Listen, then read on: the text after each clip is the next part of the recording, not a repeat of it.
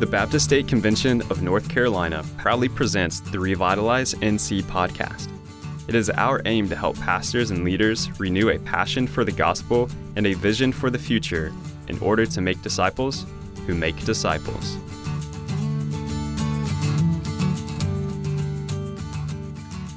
All right, welcome everyone to the Revitalize NC podcast. I'm Terry Long, your revitalization consultant here at the Baptist State Convention of North Carolina. We're excited that you're listening today. The purpose of this podcast is to tackle current issues in church revitalization with experts in the field. Our guests today include our revitalization ministry assistant, Mrs. Hannah Nelson. Say hi, Hannah. Hey, everyone. Thanks for joining us. And our special guest today is Dr. Tate Cockrell. Dr. Tate Cockrell is the Associate Professor of Counseling and the Director of Doctorate of Ministry Studies at Southeastern Baptist Theological Seminary. Welcome, Dr. Cockrell. Hey, Terry. Thanks for having me today. Awesome, man. Well, we want you to tell us a little bit about yourself, your family, your vocation, your hobbies. But in the process of that, Dr. Cockrell, we'd like to know a little bit how you got involved in this whole pastoral renewal thing. So tell us a little bit about yourself. Sure. So my wife, Wendy, and I, we've been married for almost 28 years. We have 3 children. Our daughter is married and lives right here in Cary. And then we've got twin sons that are seniors at Wake Forest High this year. I celebrated my 31st year in ministry in January of this year. And, you know, I kind of got involved in pastoral renewal ministry pretty early on in my ministry, doing counseling with, it started out being a couple of pastors who had experienced either moral failure or burnout, and they wanted somebody that they could relate to and talk to, and I was a counselor, but I'd also pastored and been in ministry for a couple of years, and so it made the connection there really good, and it really just kind of gave me a heart for pastors and the things that they were struggling with. So I kind of started offering counseling for free to pastors in the area. We were operating a counseling center out of the church that I was serving at the time, and you know, just over the 30-plus years of ministry, it's kind of grown. COVID, of course, super accelerated that, opportunities to speak to state conventions and local associations and pastors as they've navigated the pandemic and everything, just kind of microwaved all of that. I think in 2020, I probably spoke to 3 or 4 state conventions and probably 30 local associations, you know, probably 400 or 500 pastors that were struggling through the whole COVID, you know, pandemic thing. So that's kind of how I got started, and that's kind of where it is now. Awesome. Dr. Cockrell, we know that pastoring is always difficult. COVID and the political season have just amplified this difficulty with stresses on decision-making, on the constant pivoting that you were just talking about. Where would you point a pastor scripturally during these tough times? You know, Terry, I think there's a lot of different places you could go. I tend to think in terms of categories of what pastors need most. And as I've kind of walked with pastors through the pandemic, I think there's 3 things that they need most, and there are some scriptures that go along with each one of those categories. First is, I think they need peace in the midst of the chaos. 2020 and the pandemic and the political season and all that has just been chaotic. So whether we take them to John 16, John 14, Isaiah 26. I love Isaiah 26. You keep him in perfect peace whose mind is stayed on you because he trusts in you. I think pastors need to hear that. I think they need peace in the midst of the chaos. I think the second category of kind of passages or scriptures that we look to is they need wisdom in the face of tough decisions. Man, the thing that I hear from pastors all the time is there's no right answer, right? No matter what I do, if I do it this way, somebody's going to be mad. If I do it this way, somebody's going to be mad. Like, how do I make really, really tough decisions? So they need wisdom in the face of tough decisions. So whether we take them to the book of James, chapter 1, or Isaiah chapter 58, or Proverbs chapter 3, all of those would be examples of, man, let's go to God's Word and let's ask God to give us the wisdom to make the right decisions, because since nobody's going to be happy anyway, or the old saying, you can please some of the people all the time and all the people some of the time, but you can't please all the people all the time. Let's do it God's way and not just try to rest on our own wisdom. And then I think the third category of scriptures would be they need assurance in the midst of uncertainty. One of the things that pastors are feeling a lot of is the fact that they feel responsible, like it's all on them. And so they feel really, really uncertain and insecure in their abilities and in all the decisions they're making. And so one of the things I've really tried to help pastors do is get their eyes off themselves and get it on God, you know, and say, look, in the midst of all these crazy times, there is a person you can trust, and you don't put your trust in yourself. Put your trust in the Lord. So, go to Jeremiah 32. Go to a great verse in Job 42. Job says, "I know that you can do all things, and that no purpose of yours can be thwarted." Man, what a great verse to get pastors to be able to say, "Look, the Lord's sovereign. You don't have to know everything. You don't have to figure everything out. You don't have to feel like all the pressure's on you. Turn to the Lord, allow His sovereignty to rule and reign in your life." And so whether we go to any one of those categories, and of course there's 100 other verses that we could take them to, but the big thing I think is just getting them to go back to the Scriptures in the midst of all of this. Some of them have gotten so busy that the Scriptures have been really kind of set aside, but at least devotionally and personally, because they're so busy with everything that they have going on in their life. Well, and hit a little more on that. The personal side of things and the personal renewal, when you're constantly pivoting as a pastor, you feel like you're managing the church many times, but now you're managing and you're pivoting, and the stress and they're dealing with different family members that may be sick with COVID or whatever. What's some personal renewal things that you have suggested in this past year? Yeah, that's great. It's a great question, and I think one of the things is that we help pastors see. Look, in the midst of everything that's happened over the course of this last year, we've been operating in extremes, right? So on the one hand, there's the extremes of all the difficulties of church and stress and all that. On the other hand, some of them have been able to stay home with their families a little bit more and been able to, finish up projects that maybe they haven't been able to do up until now. As I've kind of taken that step back with most pastors, I've said, look, first of all, if you don't take care of yourself physically, you're going to be hard-pressed to be able to be good to anybody spiritually. And that's where a lot of our pastors are. They're just exhausted. I mean, physically, not only emotionally and spiritually, but physically exhausted. Like they've hit a wall. They've worked way more hours. Terry, think about this. Most pastors, a certain amount of their job is going to be crisis management, right? And so at any one given time, you're pastoring this church, and let's say 2% of your congregation is going through a difficulty. And it's your responsibility to care for those 2% of people. Find out what's going on in their life, respond to their crises, those kinds of things. 2020, pandemic hits, politics hits. It's not 2% of your people that are going through crisis. It's 100% of your people going through crisis. And you're going through the crisis at the same time as a pastor. That's right. Holy cow. Like, that's crazy to think of that kind of pressure put on one person. And so for many of them, they're just physically exhausted. So I've been telling pastors, look, take care of your body. Go for a walk. Man, when the weather's good, take your wife by the hand, grab your leash with your dog, go outside, take a walk, enjoy the sunshine, get out of your office. Take a nap in the middle of the afternoon. I know you don't feel like you've got time for that, but listen, you'll be amazed at what 20 minutes of a nap on the couch in your office or in your chair will do for you. Just 20 minutes if you can just rest for a little bit. And so I've really been encouraging them, take care of your body. And then secondly, and renew your mind. I mean, just take all those thoughts captive.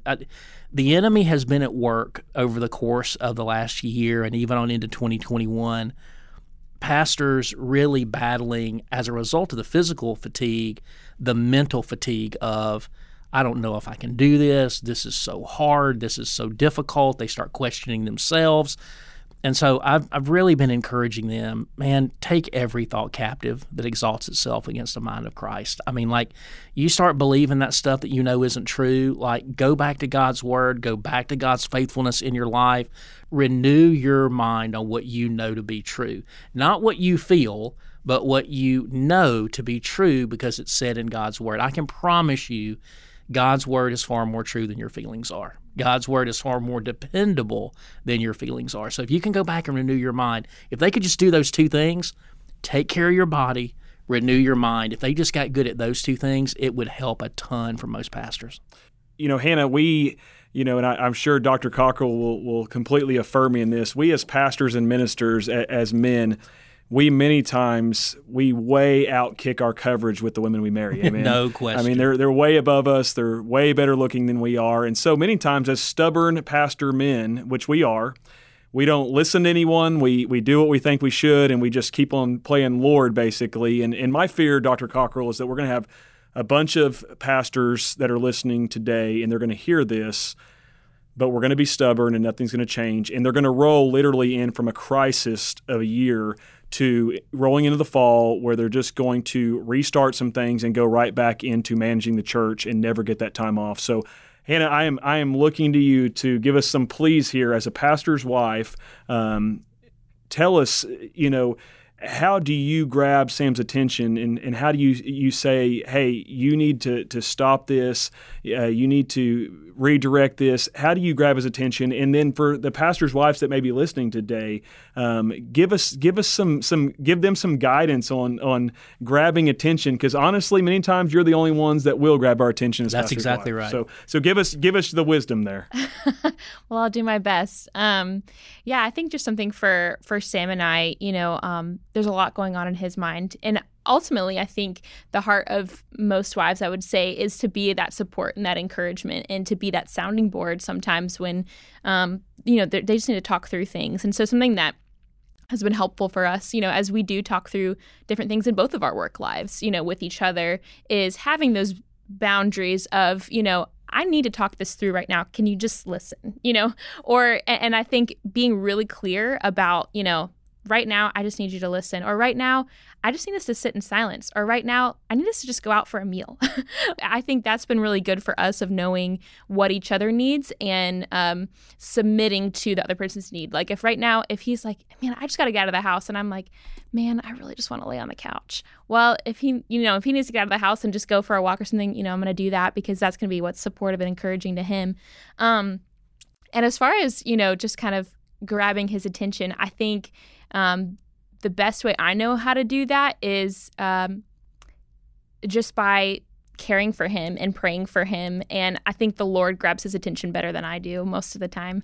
And I think if I go into it thinking like, man, he's working so hard and I need to just grab his attention, it's not going to come off the right way. And I think first, going to the Lord in prayer and submitting that and surrendering that to him and knowing that God cares for him even more than I do. And even if I think I know the right way, the thing, like if you would just do this, you'd feel better. You'd be able to process this better. Really, the Lord knows that way better than I do. And it always turns around too, like God always gets a hold, both surrendered to the Lord. So he gets a hold of him. Amen. Well, and that guides us back to, we don't ever minister in a vacuum. That's right. Our families get the direct exposure of what we're dealing with. No matter how much we try to protect them, they feel the stress. Our kids feel the stress. Our grandkids feel the stress. Dr. Cockrell, how would you help pastors or ministers in this time as they have the stress and they're feeling stressed? How would you guide them to interact with their families in this time? Yeah, it's a great question. There's a word that I've just been hammering into most of the pastors that I work with, and it's intentionality. They just, with all the pressure and all the stress, it's easy to put all the intention and all the attention into their vocation and into their ministry. And it's important, don't get me wrong. God's given us a very unique calling as pastors and as ministers of the gospel, and I want to take that very seriously. I don't want to downplay that at all.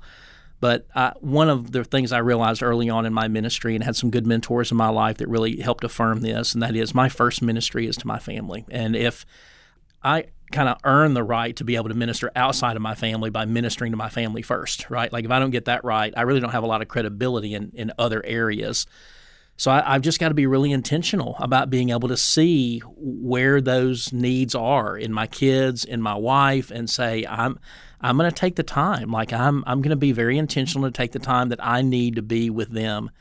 Oftentimes, pastors begin to forget the sacredness of that relationship that they have with their wife, and they begin to take it for granted. And when you don't give intention and attention to your marriage, it's gonna start going down. There's just, I tell people all the time, your marriage is either growing or dying. It never stays stagnant. It never stays on a plateau. It's either growing or dying. And so if you're not being intentional, it's going to go down. So when you recognize that your spouse needs a break. I was telling you guys before the thing started that I realized my wife needed that today. And so after the podcast, I booked a hotel room for her and said, hey, go relax, go read a book, go get away. Things have been stressful the last few weeks and, for us as a family. And I just want you to go enjoy that time. I mean, you got to be intentional about that stuff.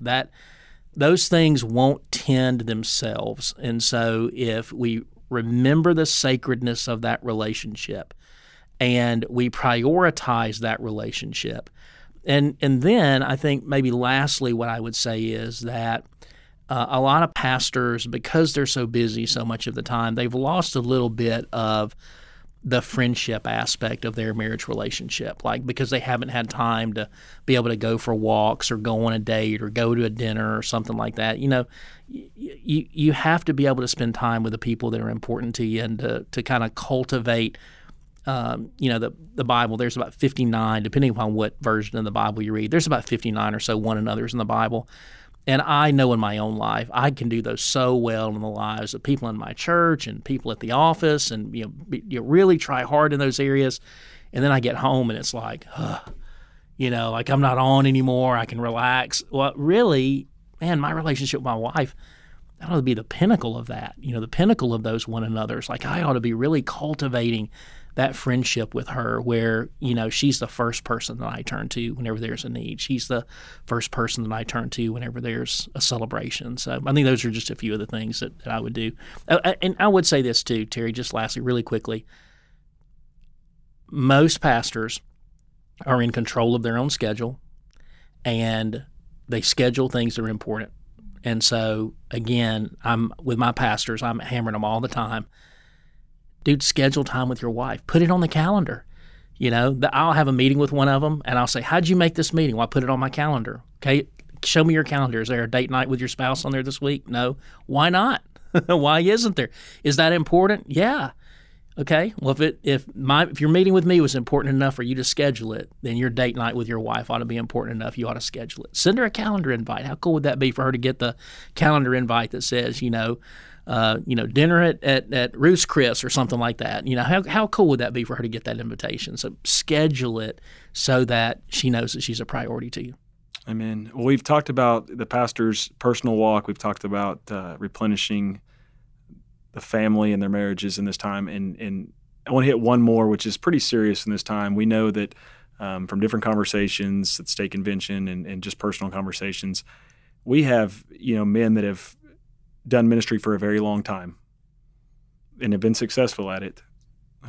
But in this past year, they've considered doing anything else, considered leaving the ministry, considering getting into something else. And, I really believe we all that are called to ministry, we go into it really wanting to see lives change for Jesus Christ. We want to point to Jesus, and He has done miraculous things in our lives and our hearts, and we just want others to be able to experience that. And we really, in many ways, we go into ministry with rose-colored glasses. Our personal, transformation in the Lord, our regeneration, really just propels us into ministry, and then it's just tough. Yeah, it's just tough. It's a grind. It is a grind, and it is. There's a reason that Jesus constantly used farming analogies.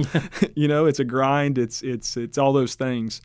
And this last year has been just deeply, deeply penetrating. And we have men that are really needing the replenishing of their calling. Yeah.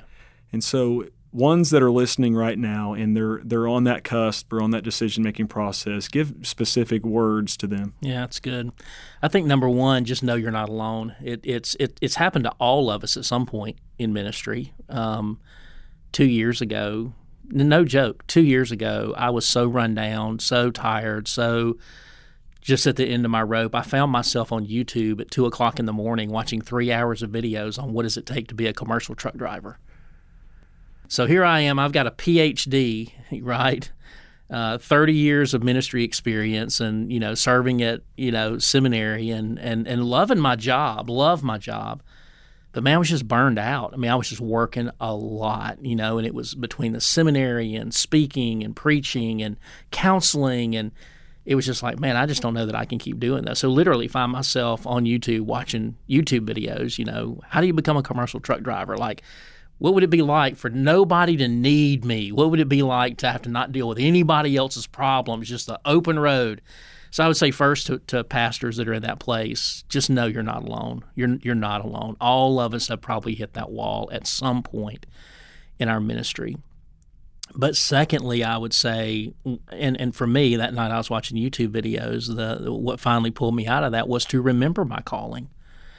Most of us that God called to ministry, we can remember the moment or the season that God used in our life to call us into ministry. And I do what I do because I can't do anything else, and not because I can't do anything else educationally, but because I can't do anything else because this is what God has called me to do. And guys forget that sometimes. They get their eyes on all the stress and all the problems, and they don't see back to that time when God gave them a very specific call on their life. And so I tell guys, man, go back to that. Go back to that moment. I was at Ridgecrest, maybe 6 months ago, and went to the little stream, and I don't know if it was the same rock, but it was a rock an area that I'm pretty sure was around the same area at this stream that I sat on over 30 years ago when God called me to ministry at a centrifuge camp at Ridgecrest whenever I was 17 years old. And just remembering that sweet week of fasting as a senior in high school and really praying about, God, is this what you want me to do? And, I've got a bright future in some other areas, but if this is what you want, I'll give it all up if this is what you're calling me to do. And so when the chips are down now, I go back to that moment. I go back to Ridgecrest. I go back to that stream. I go back to that moment. I go back to that Sunday that I went down front and shook my pastor's hand and said, I think God's calling me to give my life to vocational ministry. And it's during those moments that I'm reminded why I do what I do. And it's not for money or fame or popularity or vocation. It's because it's a call on my life. And so I think for most guys, if they can go back and remember that, it'll be really, really helpful. And I think also if they can get beyond just being able to see the circumstances and see the mission that God has given them. God's called every single one of us to do very unique things, and I'm grateful that God's called me to do what He's called me to do, but we all share in a common mission of taking the gospel to the nations and seeing lost people birthed into the kingdom. And man, no matter how hard it gets, when I start thinking about somebody being birthed from death unto life, and I remember my life pre-Christ and after coming to faith in Christ, man, it's amazing how much energy I can get whenever I think about, man, somebody goes from death unto life. Like, how cool is that? And I get to join God in that. Like, I get to join God in His work in the world. Suddenly, all those problems seem to kind of fade into the background. And so I think those are just some of the things we could look at. Amen. I've really just dwelled on lately. I believe that presence gives passion and passion gives courage. Yeah.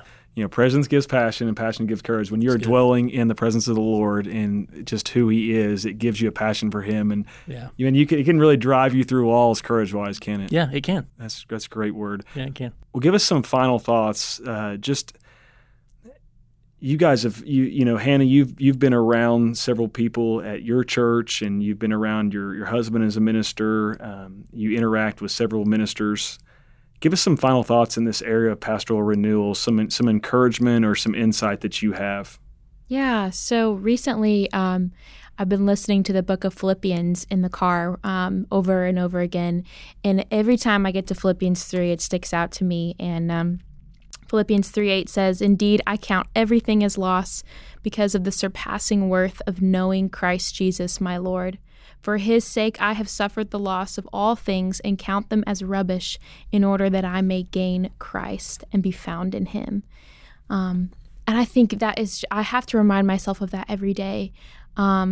It doesn't say that we count everything as lost because of the surpassing worth of the things that we do, but it's of knowing God. Mm-hmm. Like, that is the point. And I think we get lost in, we're like, I'm counting everything as loss for the sake of ministering to this church, or I'm counting everything as a loss to the minister to do this and to do that. But we count everything as loss to know Christ. And so I think that's where I get tripped up, is like, well, I'm just going to keep pushing through. I'm just going to put my nose to the grindstone and just keep going because I'm doing this for the Lord. But He really wants us to count everything as lost to know Him and to find rest in Him. And so that's kind of just my final thoughts of, man, get back to the things of knowing God, and then those, like you said, the ministry things will flow out of that, of knowing God. Amen. Well, Dr. Cockle, we've hit several things today, but just knowing our audience and thinking about their hearts, their needs. What's one thing that you feel led that you need to close with that they need to know? So here's Isaiah 49. Was reading this passage earlier today in preparation for our time together. Isaiah 49, the first 4 verses. Here's what God's word says: "Coasts and islands listen to me. Distant peoples pay attention. The Lord called me before I was born. He named me while I was in my mother's womb. He made my words like a sharp sword. He hid me in the shadow of his hand. He made me like a sharpened arrow. He hid me in his quiver. He said to me, 'You are my servant Israel, in whom I'll be glorified.'" Here's the kicker. "But I said to myself, I've labored in vain. I spent my strength for nothing in futility. Yet my vindication is with the Lord, and my reward is with my God." Man, that sounds like so many pastors today. They know they experience this call. God's given them a voice. He's given them a ministry. He's given them a mission. And they feel like they're laboring in vain. And I love Isaiah says here about the servant. He says, ultimately, my vindication is with my Lord, and the reward ultimately is with my God. That, man, there's no earthly prize that can compare to the work that we do on this earth that has eternal value, that will last forever and ever and ever and ever. And so if there's a pastor out there that's, listening to this podcast, watching this podcast and thinking, man, I can't take another step, heed the words of the servant. God called you. He's given you a voice. He's given you a message. He's given you a mission. Do it. And in doing it, your reward will be with him. And it'll be an eternal reward, something that you could never possibly fathom. Amen. Well, it's been such a good time with you guys today, and I want to thank our audience, and we just want to thank you for being here today. You've been a great guest. I've really enjoyed our time. Hannah, thank you so much for providing all the insight. Tell us anything that Southeastern is doing right now for pastoral renewal that our audience needs to hear about. That's great, Terry. Before I do that, let me just say this. I so appreciate the work that the Baptist Convention of North Carolina is doing for pastors. I mean, you guys have really put your money where your mouth is, and that's huge. And pastors need to know that. I mean, and I do a lot of this kind of stuff, and it's really cool to see the resources that the convention is making available to pastors, because we can tell guys all day long, you need to do, and all it does is heap guilt on them if you don't give them a way to be able to do it. And what you guys are doing is you're giving them not only the encouragement to do it, but you're giving them the means to be able to do it. And that's a big deal. Southeastern, one of the things I'm finding is that pastors, if we can just resource them better, it's just really helpful for them. So free resources that Southeastern offers on our website through certificate classes, through chapel messages, through help through our denominational relations office and helping to provide things like pulpit supply and those kinds of things. All those would be great resources for pastors to take advantage of. We also have multiple opportunities for folks to get counseling through the seminary, through students that we have that are working on their master's degree and doctorates in counseling who need the hours to be able to, get their licenses and those kinds of things, but they're wonderful. They do a wonderful job at counseling. We've got professors who do that as well. And so we want to be a resource where we possibly can. Amen. We feel the same way at the State Convention. It's great to partner together in those ways and really provide pastors and ministers and their needs. And just if you're listening today, we want you to know about a few of the things out there. We have Replenish retreats that are going on right now this year. Our next one is September 6th through 8th at Fort Caswell. It's just a great opportunity for you to put in place and hear a little bit more and actually replenish and do some of the things that we talked about with just yourself or with your wife here in September at Fort Caswell. So we'd love for you to take and participate in that. Additionally, you can check out some of the great resources available to you, such as pulpit supply, sabbatical assistance, and even free stays at some of our North Carolina retreat centers. And you can check that out on our webpage at ncbaptist.org/pastoral renewal. We also want to make you aware again of the Reimagine NC website. It's full of tools and tips and resources for you and your church to navigate these difficult times. So check that out for some great content. But overall today, we just want you to know that we're praying for you, that we care about you, and we hope that we can provide just some comfort and encouragement to you during this Revitalize NC podcast. We'll see you back here next time. Thank you for joining us today. We appreciate your partnership in the gospel through your generous support of the cooperative program. For more resources and information, visit our website at revitalizenc.org.